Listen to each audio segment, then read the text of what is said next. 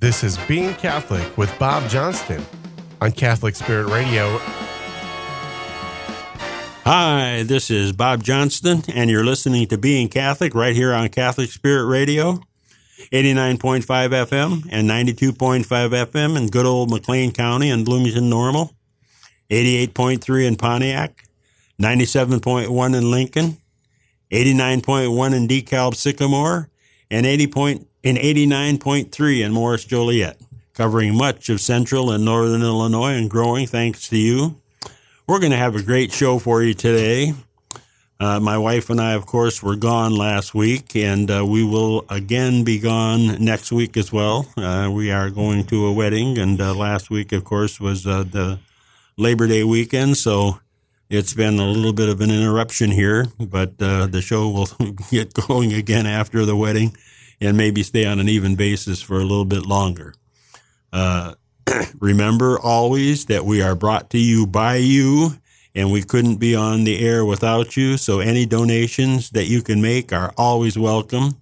And if you'd like to make a donation, you can go to our website, and that's CatholicSpiritRadio.com. Again, that's CatholicSpiritRadio.com, and it'll tell you more about us when you get there and also how to make a donation. And anything large or small is always appreciated. I'm here with my wife, Lynn, today. And again, remember that more and more, it's a mad world out there. And some of the things that we may talk about today, again, will probably show some of that. But before we start, we're going to talk a little bit today about a film, a review of it. We mentioned it before, but I'm going to have a little bit more review. I think it is a real good review of it, The Sound of Freedom. And we're going to talk a little bit about poetry today. So we're going to talk about a few different things. But before we start, again, I'm going to turn this over to my wife, Lynn. Hi out there. Good to be with you. We're certainly happy that you're with us. You come to join us, taking the time to listen. We appreciate that very much. We appreciate your support more than you'll ever know. One thing I wanted to say or to mention was there was an earthquake yesterday evening. I guess it would be evening our time over in Morocco. There's over 1,037 known dead so far. This was a 7.2 earthquake. Some reports and some geologists say it was 6.8. Who knows? It was big enough to destroy a whole communities. There's very historic buildings there, and they're pretty well gone now. So pray for those people. It's going to be an awful thing. I think we should look to, is this going to happen more and more frequently? And are we displeasing God to the point where he's so displeased with us, he's going to straighten us out? I know it sounds far-fetched, but when you read the Bible and what Jesus said, there it is. The other thing, please pray for this synod that's coming up in the church. It can affect us very greatly. So pray that things go well and the Holy Spirit takes over. Okay, Bob. I was so cheerful. Well, yeah, I saw some pictures on television of the earthquake. You see things now that you wouldn't have seen a number of years ago because everyone has a cell phone and they take pictures, and you could see people running, in and out of buildings, and the ceilings and so forth coming down, things coming down around people, and the walls. You can just see what it's like to be in an earthquake and all of the panic and so forth in it. A lot of which, of course, you never saw before because they happened so quickly, and people just didn't get much films of them. It was mostly aftermath, and now you're getting things that are going on right while it's happening, and you can see everyone wants to be, of course, away from buildings and outside. You can see the panic just to get out. Right. So, and I guess they say after an earthquake, there's that feeling. A lot of people don't want to go back inside anything again because they're afraid of that, suddenly going to happen and things are going to fall on them. And that's quite understandable. Yeah. So to develop a sense of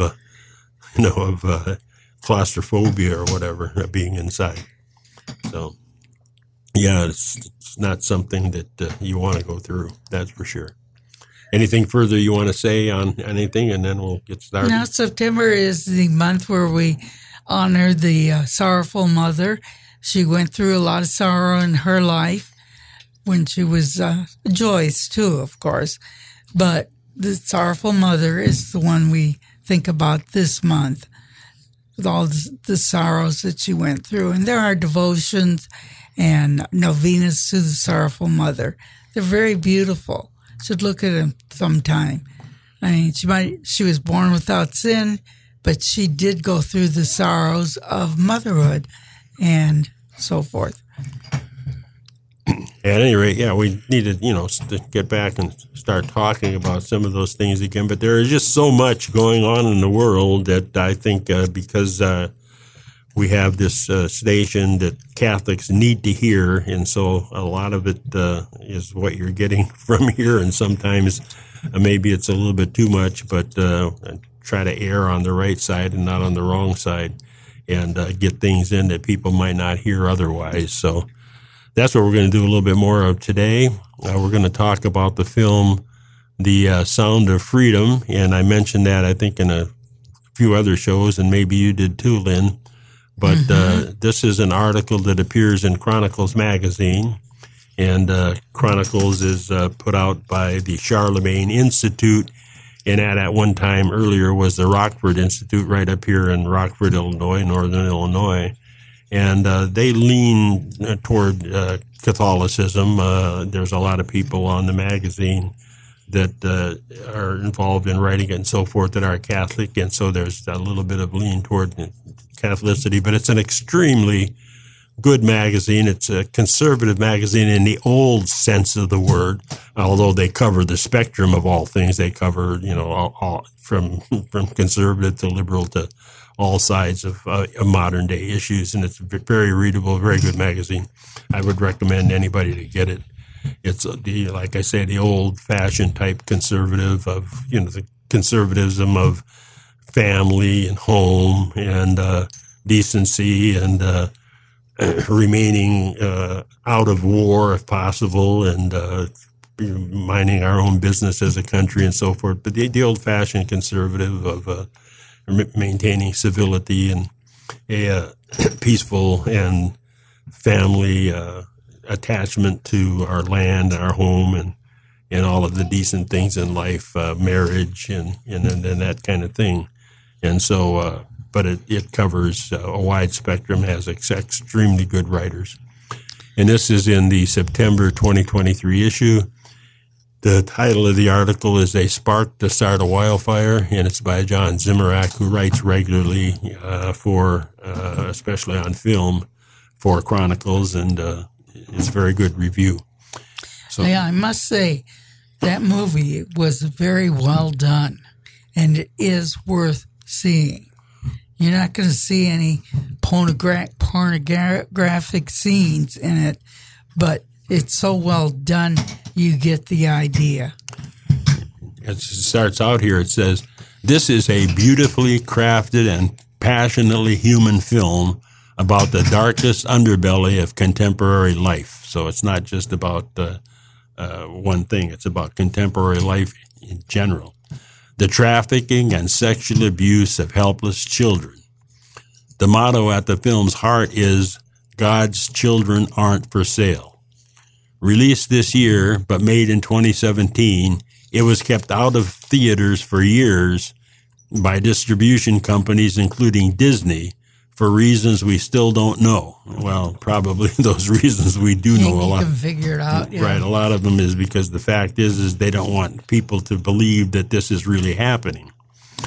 And now the film is a runaway hit, outperforming massive studio releases such as Indiana Jones. So, of course, our elites are trying to discredit the film, hurling dubious charges at the wall like spider monkeys throwing poop.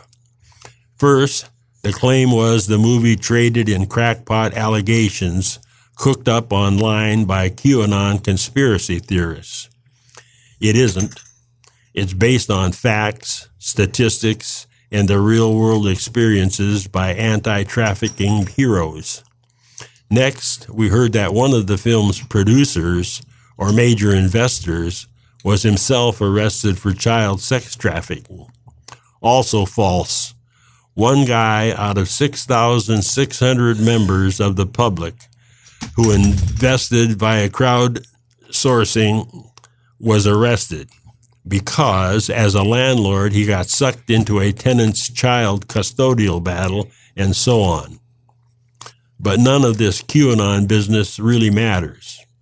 We know the cold, hard facts that there is a high-level conspiracy among our elites to sexualize children, to remove the last lingering taboo against molesting them, and to strip their parents of the power to protect their innocence, and to raise them with the religious values.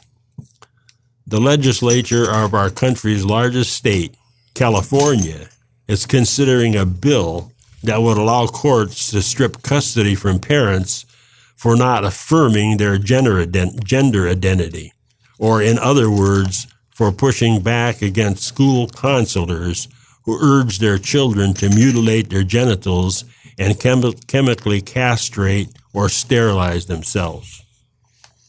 We know that the sexual revolution was led by dishonest, pseudoscientific perverts like Alfred Kinsey, a man who cheerfully collected data on infantile orgasm from a molester who preyed on babies.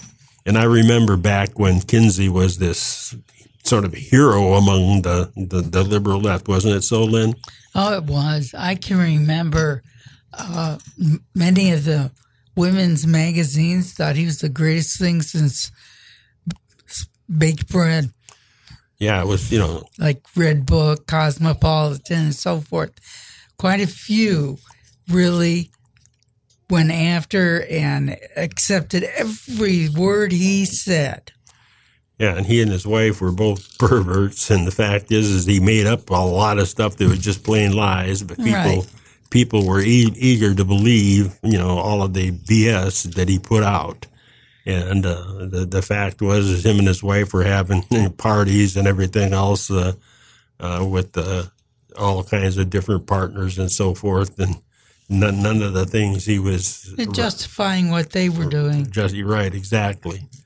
It goes on here. It says, and making money. That's the other thing. Yes, they were making big money. Right.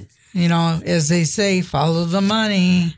And using academia, to put on this pseudo stance of being some kind of professional, and which, of course, he really basically wasn't. It said, for proof of this and much, much more, see Jennifer Morris's book, The Sexual State. We can read with our own jaded eyes the manifesto by the revolutionaries of 1968. And then, Lynn and I remember 1968. I was, teaching school 1968 to 72 and going through college from 1962 to 1966. So while the Vietnam War was going on, while all of this stuff was going on, and Kinsey was at his height and so forth and everything, we were young back at that time and right in the middle of it all. Right. We didn't realize at the time what was really going on. It's been a progression of acceptance of sin. It goes on here. It says, let's see. It says, see Jennifer Morris's book, The Sexual State. And it goes on. It says, we can read with our own jaded eyes the manifestos by the revolutionaries of 1968 who called for an end to taboos against preying on children. The Guardian reported back in 2001 that evidence had emerged that Jean-Paul Sartre, Simone de Beauvoir, and current French health and educational ministers Bernard Kouchner and Jack Lang were among the signatories of petitions in the 1970s calling for pedophilia to be decriminalized. These are the thinkers whose muddled, incoherent works now dominate the curricula in virtually all humanities departments throughout the West. And that makes me both angry and very, very disappointed, because I did major, in English and literature and the humanities. And I think I was on the very tail end of when the humanities departments were serious and about the classics and serious literature and serious things, and not all of this current jargon and nonsense that is going on now, and all of the perversions that are going on in it now. It probably would make me sick to go in and see some of the stuff that these people are being taught and doing. It says our elites have had their minds formed by the heirs of the Marquis de Sade, who was a major influence on Sartre and Beauvoir, as they cheerfully admitted. Sade celebrated the rape of children as part of his demonic rebellion against the Creator whom he hated. We also know that the Biden administration has de facto turned over our borders to human traffickers who supply the child pornography and sex trafficking industry with victims. As one of the co-stars of The Sound of Freedom, Mexican pro-family activist and Catholic Eduardo Verástegui wrote in 2019 at the Stream, quote, Americans remain among the largest producers and consumers of child pornography in the world, and among the largest consumers of child sex through human trafficking. These criminal enterprises generate more than $10 billion a year, so they pose a serious danger to our Mexican and Central American children. And we're going to stop here and take a break. So stay with us. We'll be right back. You've been listening to Being Catholic with Bob Johnston on Catholic Spirit Radio. Why should we attend Mass? Where do we find the Mass in the Bible? For the answers to these questions and more, join Catholic Spirit Radio for its next Bible study about the Second Coming, the Bible, and the Mass. This 10-lesson video study features Scott Hahn and begins Thursday, October 12th at 6:30 p.m. The material fee is $25. Register by September 30th for in-person or Zoom participation. Contact Tony at 309-750-9062. An inspiring multimedia live performance about the first Black Catholic priest in the United States will be performed for the public at 7 p.m. on September 9th at Peoria Notre Dame High School and on September 10th at Peru St. Bede Academy. We want no Toltons in this place. I shall work at it and pull at it as long as God gives me life. Get out of Quincy, go elsewhere. Get. May I never give up. Learn more at ToltonDrama.com. Wondering about your next step? Ashley was in school and pregnant when she reached out to the Pregnancy Resource Center. Would she be judged? Would she be accepted? What she found at LAPRC was a team of people who were committed to providing excellent care and compassionate support to those facing pregnancy decisions through authentic relationships that display grace, honor life, and foster community. If you or someone you know is in a situation like Ashley, or if you want to help support women and families in our community, you can find us at pregnancyresourcecenter.org. Has Catholic Spirit Radio touched you? Maybe it has brought you closer to God or even into the church. Tell us your story. Call or text our listener comment line. If you like, you can remain anonymous. 773-541-4159. Listeners support Catholic Spirit Radio in many different ways. Some write checks, others use credit cards. But did you know that you can also give Catholic Spirit Radio your old car, truck, boat, motorcycle, or RV, even if it's not working? Donating your vehicle is easy. We take care of everything from pickup to tax receipt. Just go to CatholicSpiritRadio.com to click on the Donate Your Vehicle link or call 866-628-CARS.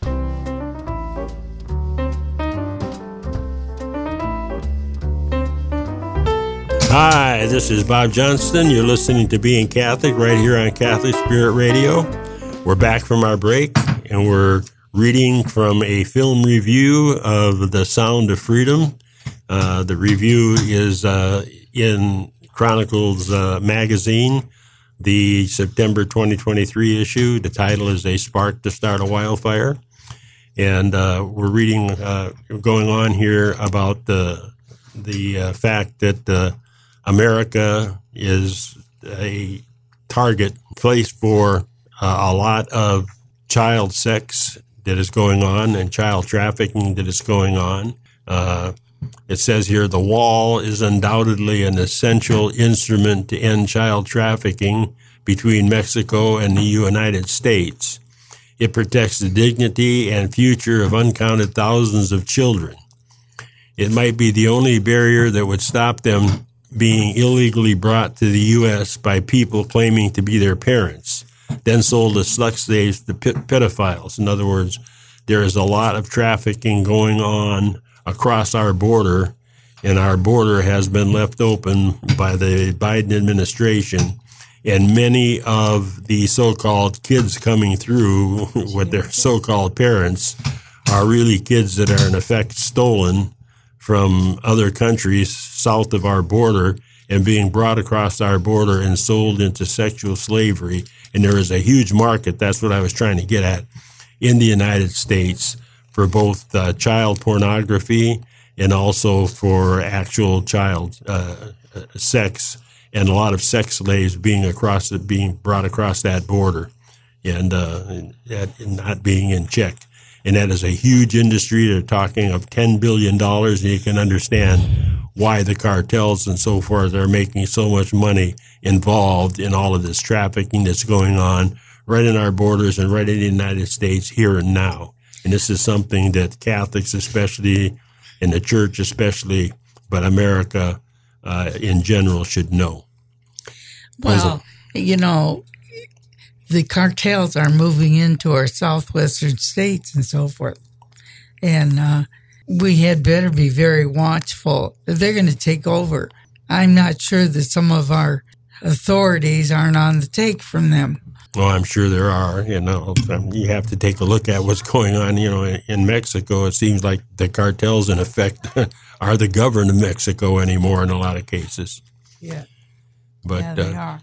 It goes on here. It says, instead of considering arguments like those, our media demonized the Trump administration for keeping children in cages, that is, separating minors from adults who claim to be their relatives, until those adults offered proof. In fact, the Biden administration has removed the last protection for such immigrant children, eliminating the simple, actual DNA tests that Trump had mandated.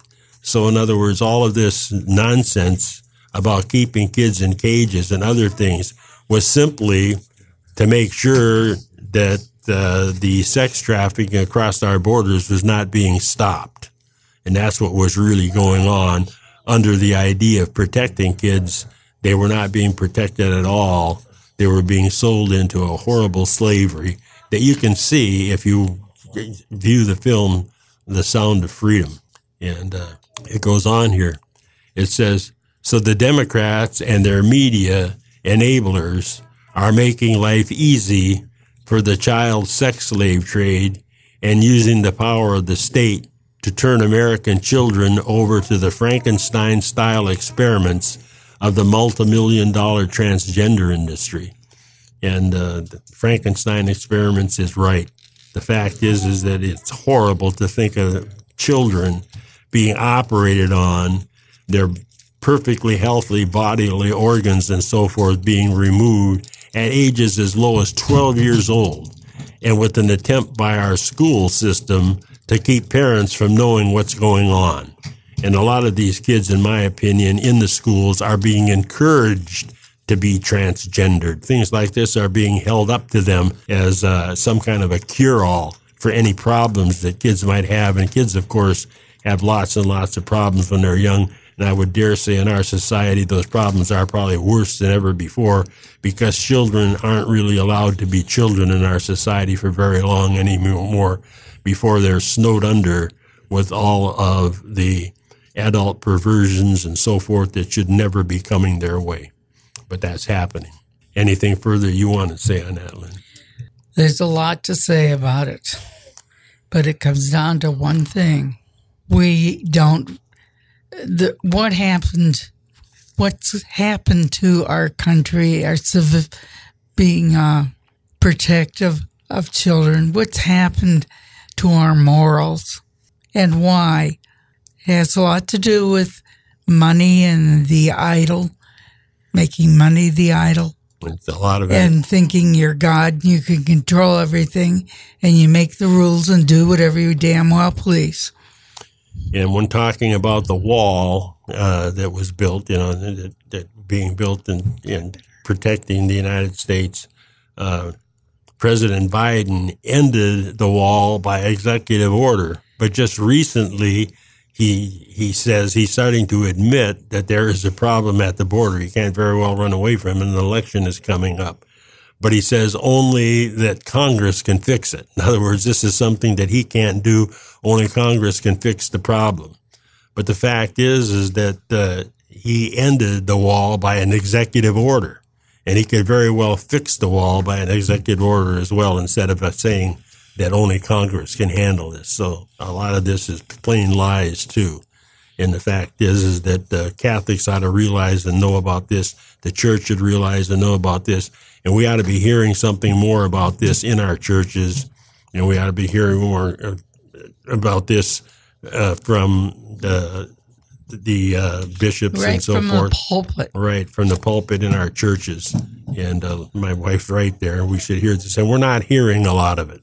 There's an avoidance, it seems like, of these subjects. And I'm not sure exactly why, if it's on account of the fact that the church has lost a lot of credibility through the child, abuse and so forth, and everything that was going back on in the early part of this century. So that could be the case as well, and they want to avoid the subject. But it's something that the church can avoid, shouldn't avoid, and something that Americans in general and Catholics in particular should not be avoiding.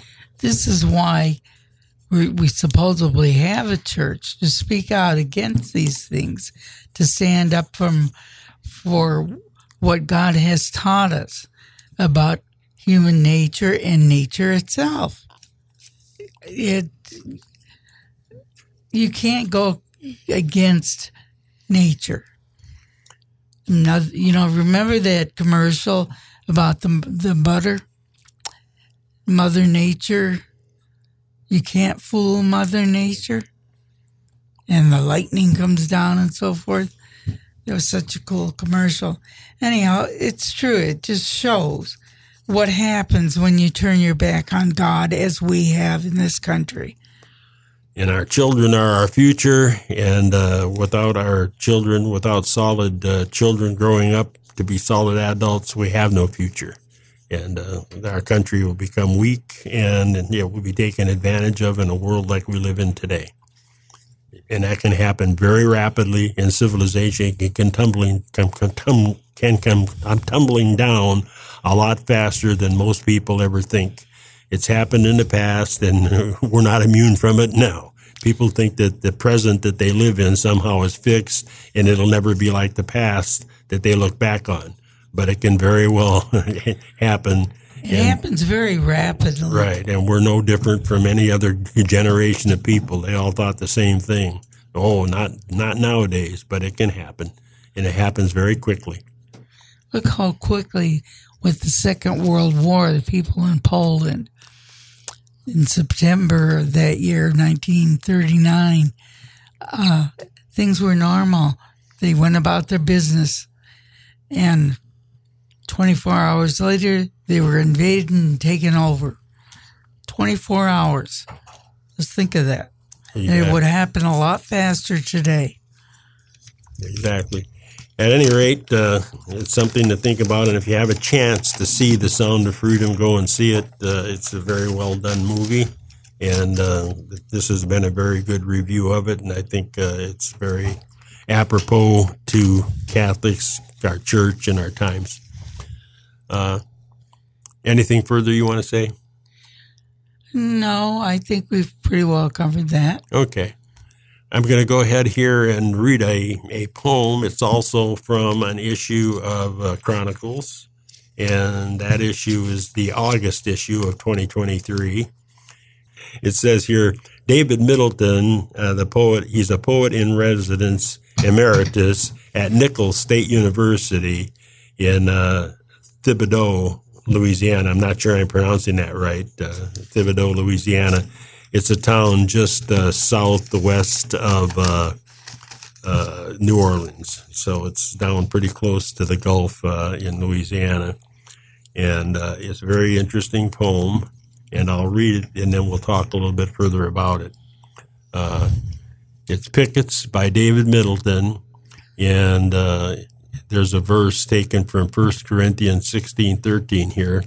It says, "Watch ye, stand fast in the faith, quit you like men, be strong."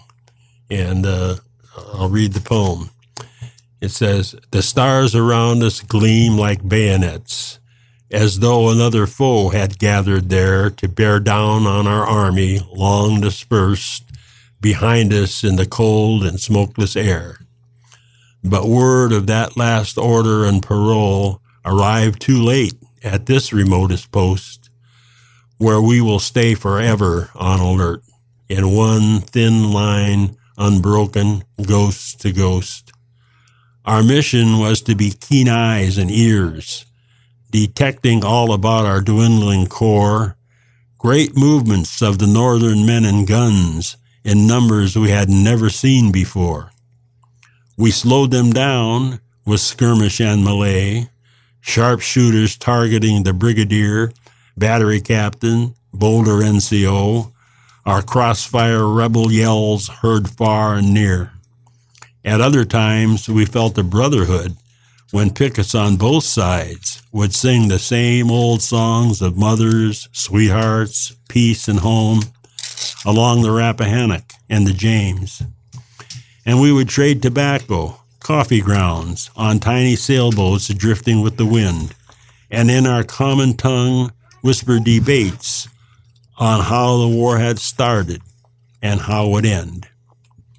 Yet on this line, fighting has never ceased, though arms were stacked and swords made shares again, for we must hold the earth that holds our bones under the winter snow and summer rain.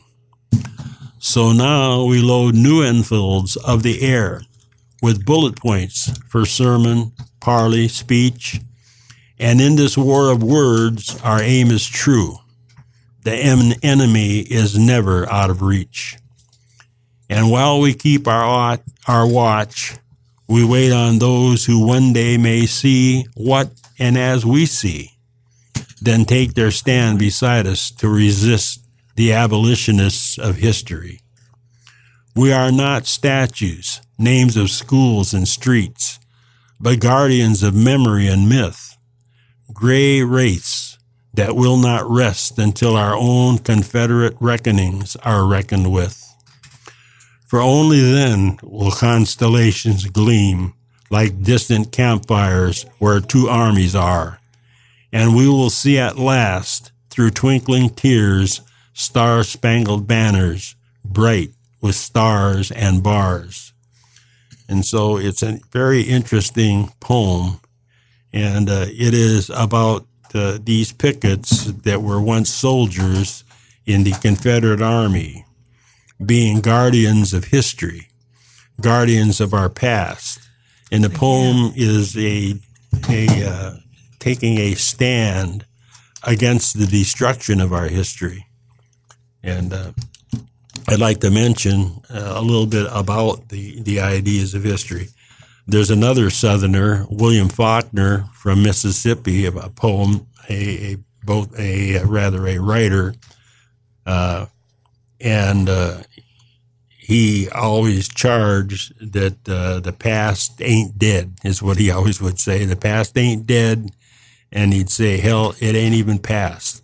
And the fact is that, in my opinion, we have this saying, you even hear it, I think, about, I think Mother Teresa even had a saying, and the idea that the past is gone, it's dead, and the future is not here yet, so all we have is the present. But I disagree with that. My theory is that I agree with Faulkner. The past ain't dead. It's not even past. we don't have the future. It's not here yet. And the present is simply, uncapturable. We really can't capture the present. And in a second, it's gone. It's part of the past. As soon as you say now, the now is already gone and it's part of the past. And if you stop and think about all life in existence, all the life on earth and all the life, even the tiniest, the simplest life, the one thing that it has to have, and it has to have retention of the past in some form, even in a very, very simple form. I mean, even the simplest bug or cockroach has to have a memory somehow of a nearby hiding place. If you suddenly turn on a light or something, it runs right back the way it came to a place, of safety where it came out of. Every animal has to have this memory of the past in order to know what food to eat. In order to know, we have to learn from our experiences. And the only way we can learn from our experiences is by remembering the past. I mean, how we learn in school, how we study, how we learn to read and write, how we learn to speak, how we learn all those things. We have to be able to retain what we learn. If it's not retained, it's all brand new again, and we have to learn it all over. And so this whole idea that the past somehow is dead simply isn't true. Have you ever thought about that, about the people who have Alzheimer's, Lynn? You were a nurse. Right. They have, they can't relate the present to what was, to their past. However, they remember the very early parts of their life and things. They may not remember their own families that they have created, but they remember their childhood and so forth. But, when you can't remember 5 minutes ago, you have nothing. And we're going to have to stop here. We're running out of time here. Something to think about. Yeah, we're running out of time here. We're going to stop and take a break, so stay with us. We'll be right back. You've been listening to Being Catholic with Bob Johnston on Catholic Spirit Radio. Listeners support Catholic Spirit Radio in many different ways. Some write checks, others use credit cards. But did you know that you can also give Catholic Spirit Radio your old car, truck, boat, motorcycle, or RV, even if it's not working? Donating your vehicle is easy. We take care of everything from pickup to tax receipt. Just go to CatholicSpiritRadio.com to click on the Donate Your Vehicle link or call 866-628-CARS. Has Catholic Spirit Radio touched you? Maybe it has brought you closer to God or even into the church. Tell us your story. Call or text our listener comment line. If you like, you can remain anonymous. 773-541-4159. An inspiring multimedia live performance about the first Black Catholic priest in the United States will be performed for the public at 7 p.m. on September 9th at Peoria Notre Dame High School and on September 10th at Peru St. Bede Academy. We want no Toltons in this place. I shall work at it and pull at it as long as God gives me life. Get out of Quincy, go elsewhere. Get! May I never give up. Learn more at ToltonDrama.com. Why should we attend Mass? Where do we find the Mass in the Bible? For the answers to these questions and more, join Catholic Spirit Radio for its next Bible study about the Second Coming, the Bible and the Mass. This 10-lesson video study features Scott Hahn and begins Thursday, October 12th at 6:30 p.m. The material fee is $25. Register by September 30th for in-person or Zoom participation. Contact Tony at 309-750-9062.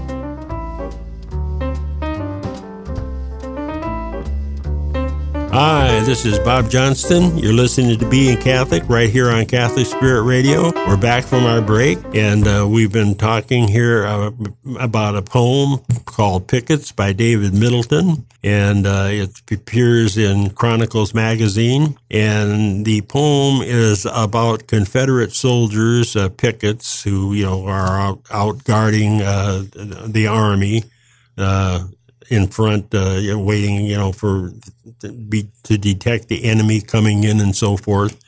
And the whole idea is that these these pickets of the Confederate Army have been killed, and they are still, their ghosts in effect are still on guard.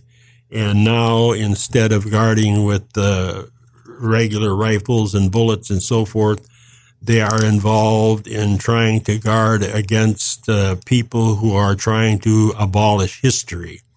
And the poem is really talking about the fact that there seems to be a war on American history, that somehow or another, because of things in our past that are bad, should be somehow eliminated from our history entirely, and that there seems to be this war on slavery or racism, and a blame being put on our early patriots and heroes, and on those statues and so forth that stood, for the Confederacy and the Civil War, and even going back in our statues of George Washington and Thomas Jefferson and Abraham Lincoln and so forth, supposedly because they were racist.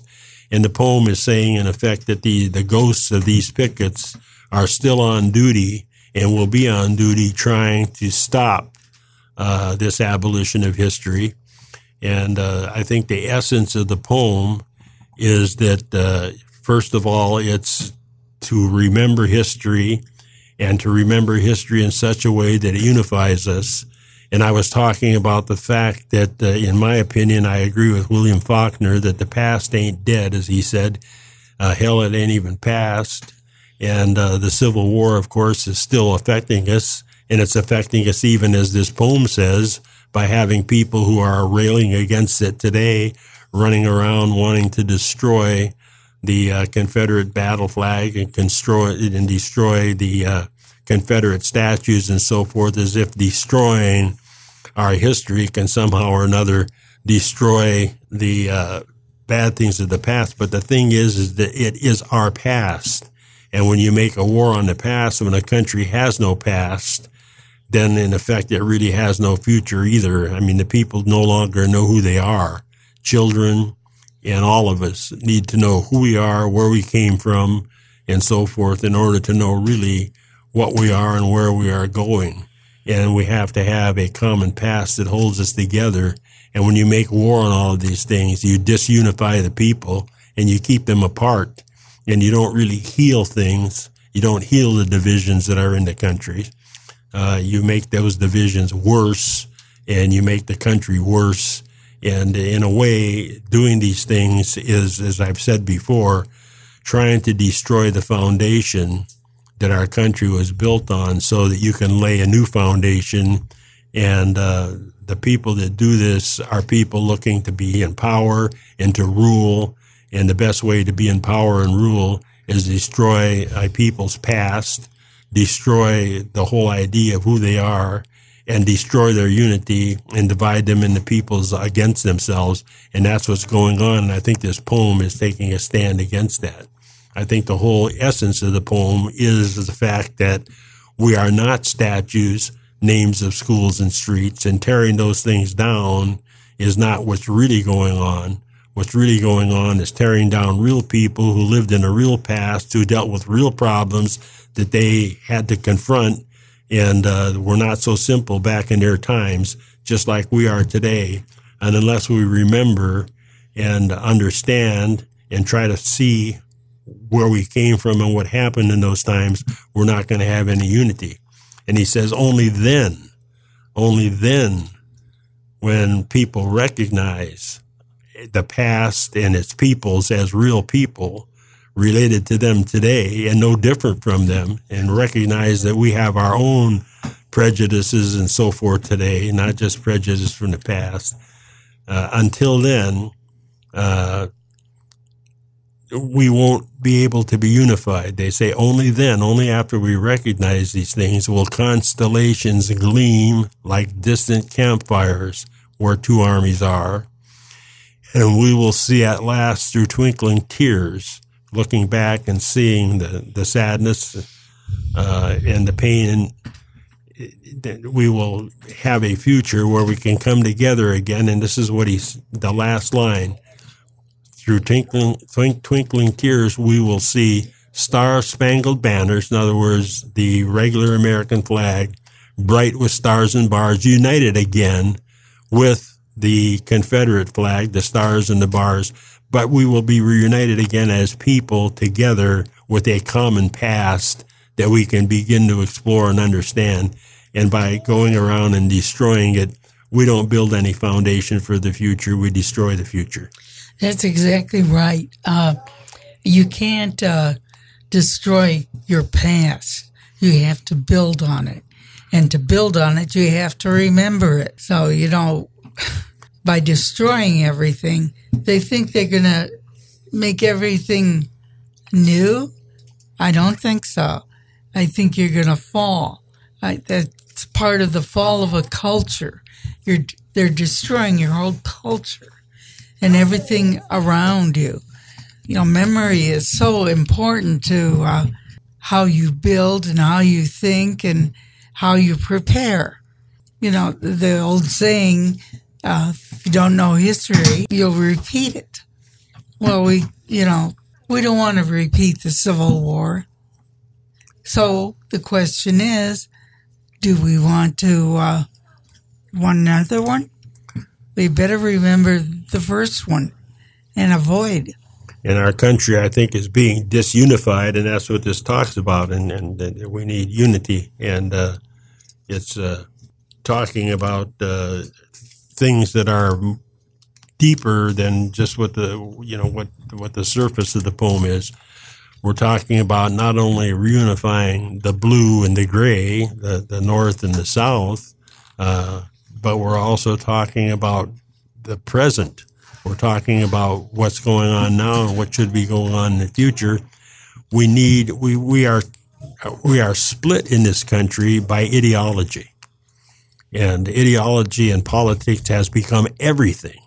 And I think the poem is driving at the fact that we need to somehow come together with this, that we have this liberal, we have this conservative, and the conservatives have a definition of what liberalism is.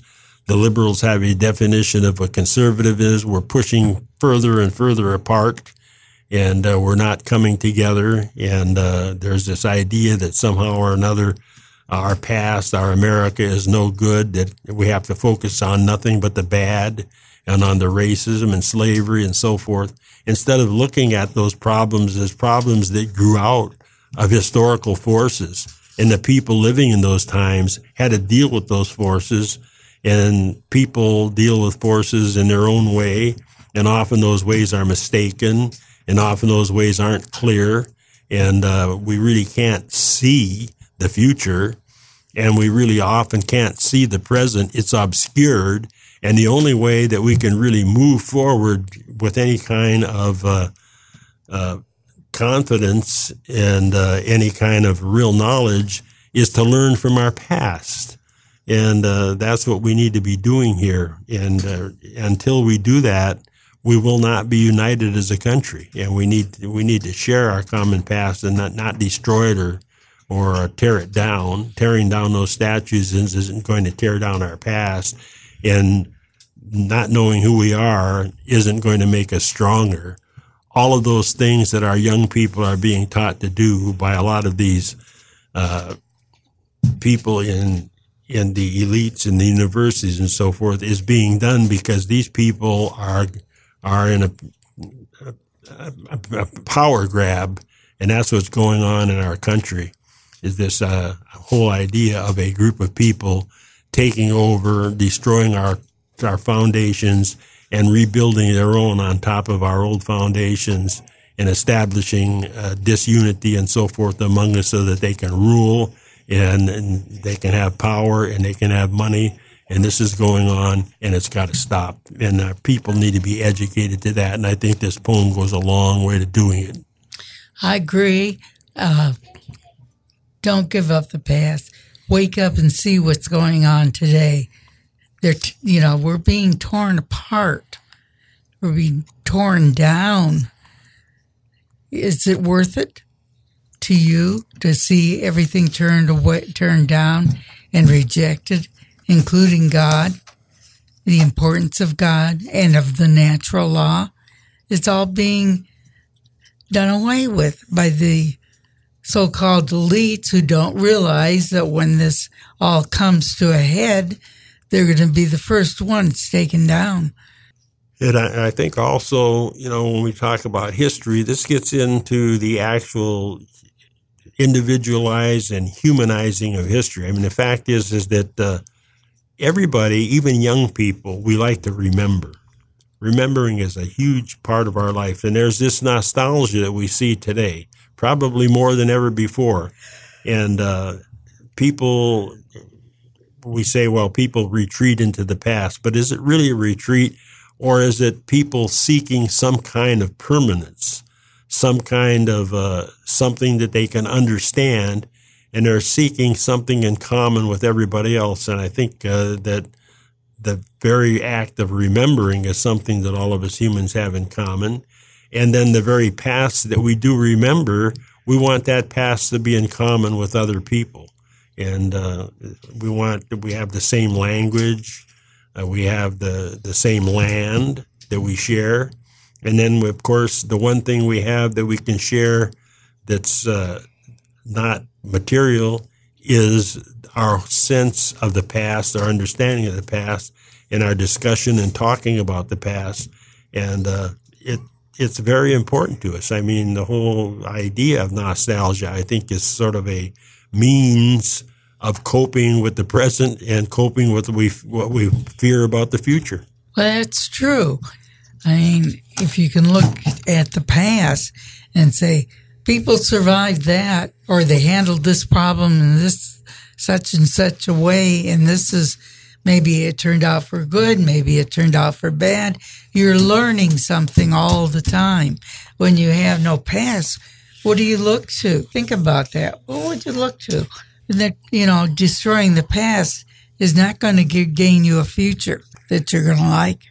And I think you really put your finger on something there, too, when you say, in effect, looking at the past, we have come through it. In other words, we're looking back and we see that not only have other people dealt with the problem and come through it, but we look back at our own past and we see that we have come through problems and things. And even bad memories in that way give some reassurance, because people look back at those bad memories and say, yeah, but I came through it. I'm still here. And this will pass. And this will, whatever's going on now, it too will pass. And it also gives you a jumping off point, a springboard, if you will, for the future. If I dealt with this way, I can deal, if I dealt with that past problem a certain way, I can deal with the problem I have now a certain way. And the future, I'll be looking back at this problem and I'll have solved it, or I'll get through it, and so forth. And there is this reassurance. So that's another thing about the past. Like Faulkner says, it ain't dead, and it isn't. The past is very, very... you can try to erase people's memory, but that does not erase the past. No, it doesn't. And at the same time, like I say, when we think about people with Alzheimer's, how, you're totally disoriented and taken away from almost everything if you have no memory. I mean, just imagine there are people who experience something and they know ahead of time that in a few hours or so they will forget it. They won't remember it. And for those people just to try and hang on to something, we have this, in Latin, the phrase is carpe diem, isn't it? Yeah, seize the day. And we can't seize the day except through our memories. There's no way we can grasp the present. It really doesn't exist any more than the future does. As soon as we grasp it, it's already in the past. So the only thing we can really grasp is the past. And we have to come to the conclusion that all things on this planet Earth, all creatures, live in the past. We retain the past through our memories, and if we didn't do it, we would have no future. So The history is important, and these pickets, and this is what the poem is all about. These pickets are guarding history, and guarding history is an important thing to do. And every society needs its history, or it isn't a society at all. And so we need to start seeing history in that sense. History as being a part of real life, and real life that is still going on. Because everything that we do and everything that we do in the present and do for the future comes from our past. We would not be able to cope with a thing if we didn't remember, if our muscles didn't remember, how to walk and how to talk and how to think and so forth and everything. All of that is something that's learned already and we retain from the past. And without that, we would be in very, very serious trouble. So at any rate, we're going to have to stop here and say our prayer. And I hope that this has been interesting, and I hope that people out there will think a little bit more about guarding the past, and that tearing down our history and so forth isn't going to solve any problem. It's just going to leave us without ammunition to go into the future and solve the problems that we have right now. So, Saint Michael, the Archangel, defend us in battle, be our protection against the wickedness and snares of the devil. May God rebuke him, we humbly pray, and do thou, O Prince of the heavenly host, by the power of God, thrust into hell Satan and all evil spirits who wander through the world for souls. Amen. You've been listening to Being Catholic with Bob Johnston on Catholic Spirit Radio. If you'd like to contact Bob, email bob@catholicspiritradio.com. Again, that's bob@catholicspiritradio.com. Catholic Spirit Radio relies on your support to bring programming like this and EWTN 24 hours a day. Please help keep Catholic Spirit Radio on the air with your generous support. Donate online at catholicspiritradio.com or send a donation to Catholic Spirit Radio, 108 Boykins Place, Normal, Illinois, 61761. That's Catholic Spirit Radio, 108 Boykins Place, Normal, Illinois, 61761. Catholic Spirit Radio is a 501c3, and all donations are tax deductible. Thank you for your support of Catholic Spirit Radio